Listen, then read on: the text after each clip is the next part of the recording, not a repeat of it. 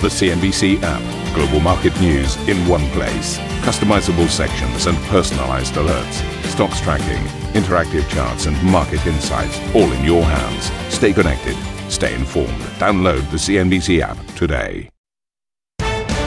Very good morning, everybody. Welcome to the program. You're watching Squawk Box. US inflation slows for the first time since August, but the closely watched data sends mixed signals, with both the headline and the core prints coming in above expectations.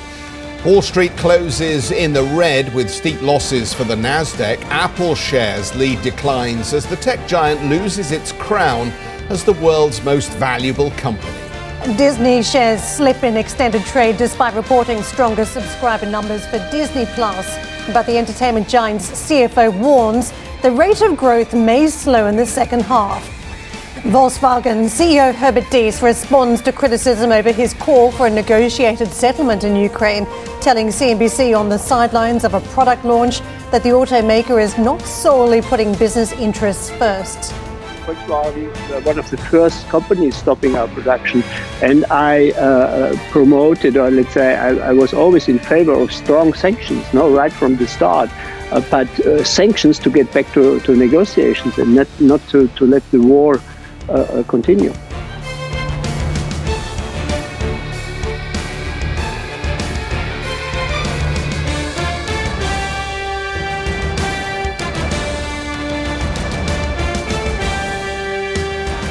So, very good morning, everybody. Was it everything you expected to be, this inflation number? It certainly spooked the equity markets, but when you looked at both the headline and the core, well, was it any different, really, to what the markets had anticipated? I know we were a few basis points here or there different from the headline expectation.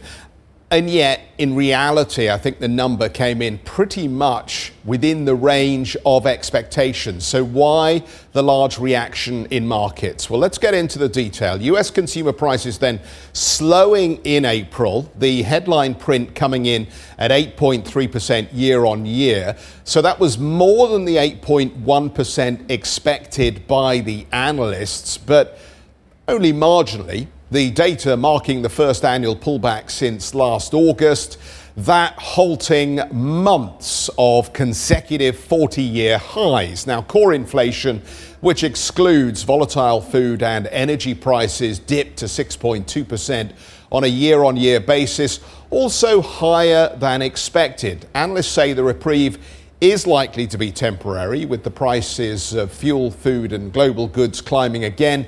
Energy was up 30% last month on a year-on-year basis. Used and new vehicle inflation was also up double digits, while food inflation neared 10%. So did it change the narrative from the Fed speakers? Well, no, it didn't.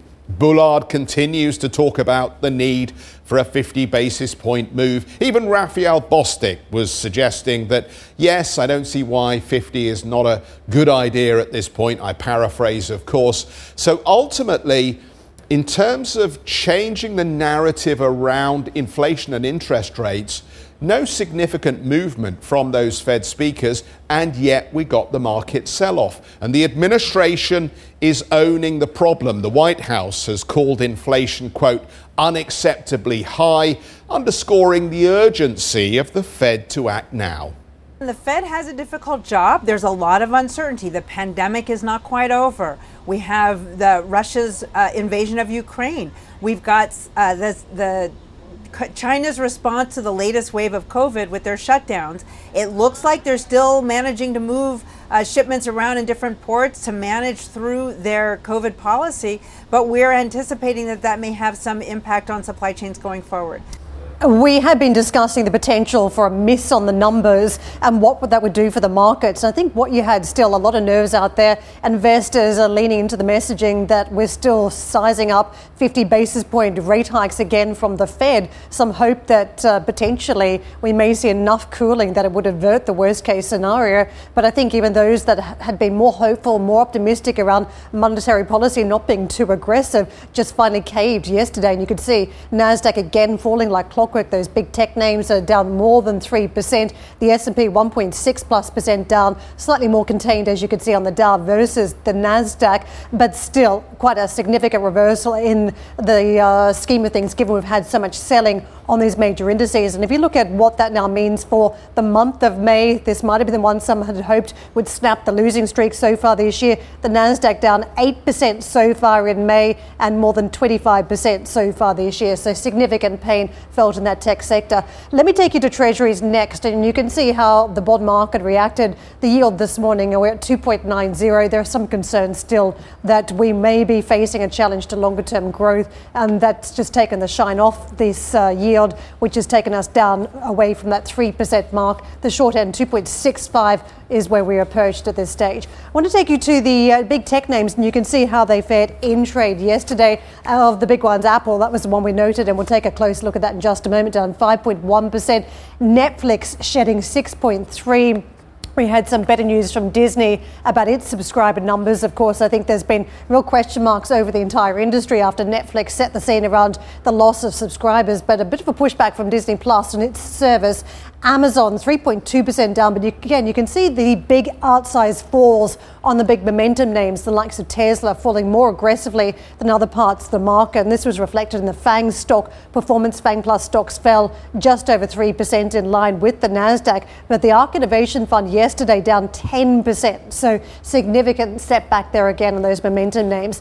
And I mentioned Apple on that 5+% slump. That's changed the fortunes of the company versus another major player, Saudi Aramco. In fact, that stock now the largest or the most valuable company in the world at 2.426 trillion versus 2.415 for Apple. A little bit like the old days, isn't it? As we talk about major oil companies being the biggest players in the world versus tech that had not quite busted into the top ranks, and a slight switching or changing of the guard here, perhaps symbolic of this music that we've seen where commodities very much back in play around these inflation concerns and the higher interest rate environment negative for technology fortunes. So let's just take a look at the WTI and Brent price on that note. We're cooling off morning trade, but we did have a lot of action in the trade yesterday. You saw in the energy basket, which was the best performer stateside, also in the commodity prices. And you can see as we give back 1% on WTI and Brent, it's from these higher ranges. So at 106.16 on Brent this morning.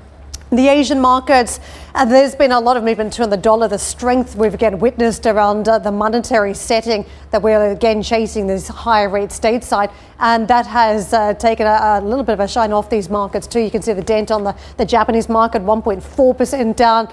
Intervention by authorities to try and stem the tide of the dollar too in Hong Kong, 1.2 down on the Hong Kong market. Shanghai moving into the green, and you can see Australia not supported by that commodity story. It is also losing territory today. So week-old session playing out, Jeff. Karen, thank you very much indeed for that. Attention now turning to the producer price index later today as markets continue to look for signs of peak US inflation. So why did the market sell off here? Because we discussed, Karen, you and I both, I think, just then, the narrative from the Federal Reserve and many of the Fed speakers hasn't changed.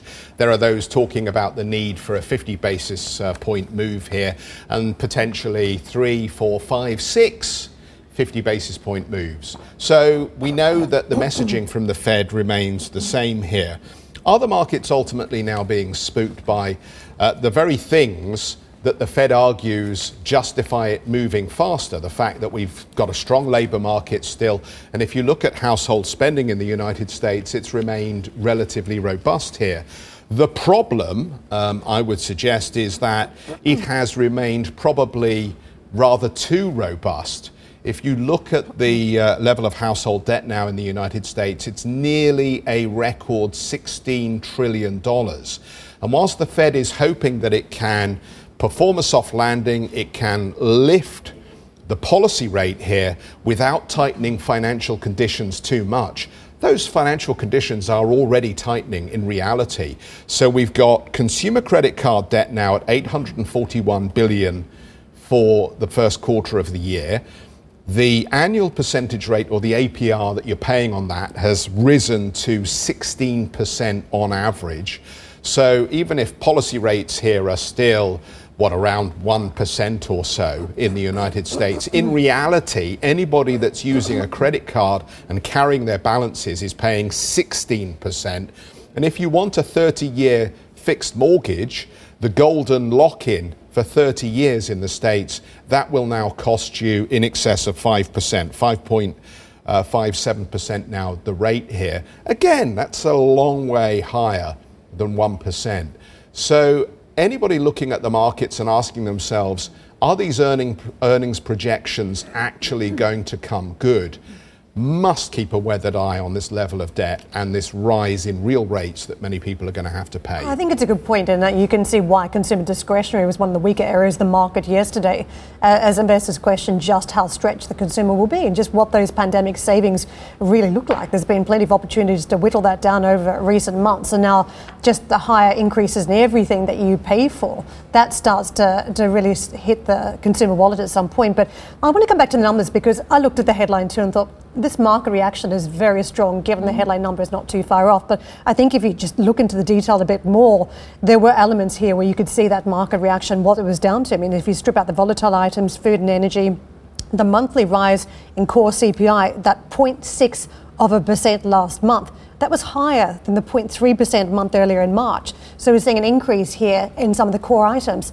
And I think it was anticipated in some ways that you'd see shelter go because of the double-digit increases in rental prices. But that is still a huge cost for the consumer that's now getting embedded. But too in services, you saw what people are paying for on average away from some of these pandemic effects, that you now have entrenched increases in services prices. So I think it was the elements here that it's not cooling off. It's not just the energy price, and if you fix a few issues around what you're seeing on the commodity side, that you'll correct everything else. That's just not the case if you look at the underlying data yesterday. We've got to wrap up the conversation, but keep your eye on some of the other parts of the world where the impact of these high interest rates is beginning to be felt. The Hong Kong Monetary Authority intervening for the first time since 2019. We'll talk a little bit about that as we go forward. Also, Siemens confirming its outlook for the full year despite winding down its industrial business in Russia. The CEO coming up in just a moment.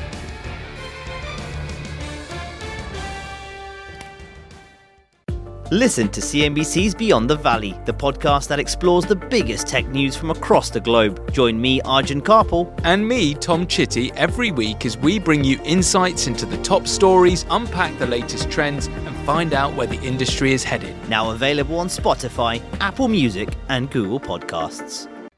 Welcome back, everybody. Siemens has confirmed its outlook for the full year despite a decision to wind down its industrial business in Russia. Annetta caught up with the CEO and asked for the outlook on the quarter.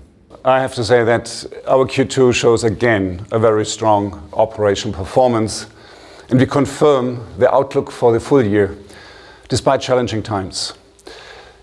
We decided to wind down our industrial business in Russia, and this had a bottom line impact on our net income of 600 million and also an impact on our top line. So despite that, we delivered in Q2 a 22% growth in order intake, a 7% growth in revenue. Without Russia, it would have been 9%, and we deliver a net income of 1.3 billion. So therefore, I would say it's a very, very strong performance. We also have a free cash flow of 1.3 billion in Q2. So therefore, we are quite happy. And I have to say, really, it's a challenging environment indeed. Nevertheless, our team delivered. What are the biggest challenges if you say that, what are the biggest challenges ahead for Siemens? I think it's clear that we are looking very much closely to the COVID outbreak in China and the lockdowns. So this is something which didn't affect our Q2 too much. This will have an impact on our Q3. You know that Shanghai and Shenzhen, Shanghai is in a complete lockdown. They're opening up again. And we are looking very closely because it affects a couple of our manufacturing sites too. They are about to ramp up, but not on a full load yet. And then you have the related supply chain topics. So there's a lot of bottleneck now in supply chain due to the lockdown. And this can impact not only our Shanghai operations and the deliveries, but really could have an impact on the whole economy and actually on Siemens too. That's our biggest concern if we look forward. Well, Annette also asked the CEO about the inflationary environment and how it's impacting the business. Inflation is another topic. So therefore, we have two dimensions. Number one is the commodities, the prices going up on the one side. We see also inflation in personal costs, so it's going up at the same time. And then again, the other dimension is the topic of having more expensive logistics costs and the like. So we are able to pass a part of that through via pricing management. We do that carefully, not to impact our customers too much. But all in all, if you take the inflation versus the pricing change, we do believe still that we are in the quarter, but also in the full year on a positive side. Energy security is a big topic nowadays here in Europe, especially looking at the high energy prices, but also a potential disruption of gas supply from Russia. How well prepared are you for an eventual scarcity of gas? So we are a non-energy intensive company. So you can see that from our CO2 footprint. Our own footprint, Scope 1 and 2, which is short of 500,000 tons. So therefore, we do not see that it would impact us. But it has obviously secondary effects. If you have the energy-intensive industry, like chemistry, like steel or glass or whatever, if they are affected, of course, we are affected too. So we have secondary effect. We watch very closely. If you look at Germany, it's less electricity. The prices go up, but this is there. But the gas is the big white elephant in the room.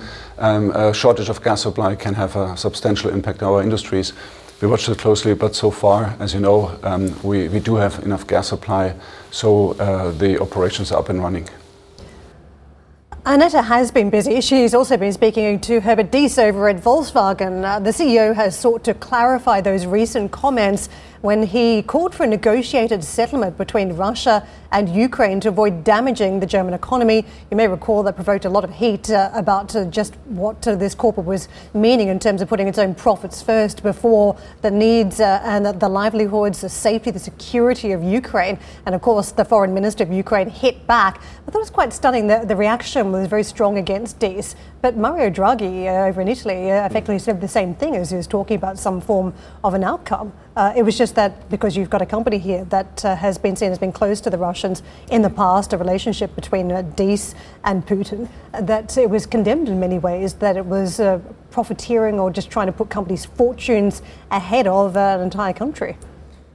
It's Perda, isn't it? I mean, you cannot be seen to be associated with, at this point, it is very clear that the pressure is on to disinvest and disengage, even though Russia has always represented a strong market because of the size of the population for car makers, manufacturers, and those of discretionary goods production.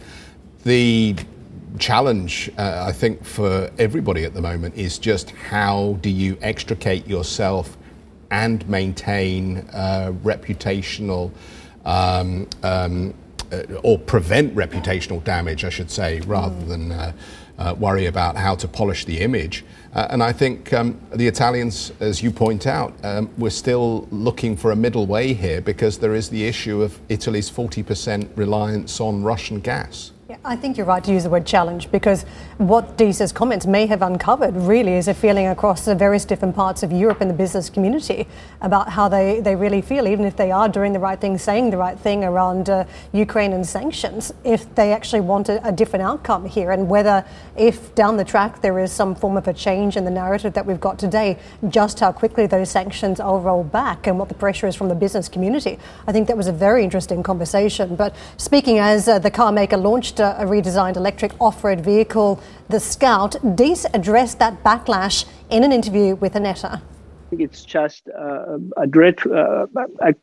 really cruel experience, and also I would say within my life I would not have expected that such a war would happen again in the midst of Europe, and I find it really hard to look at.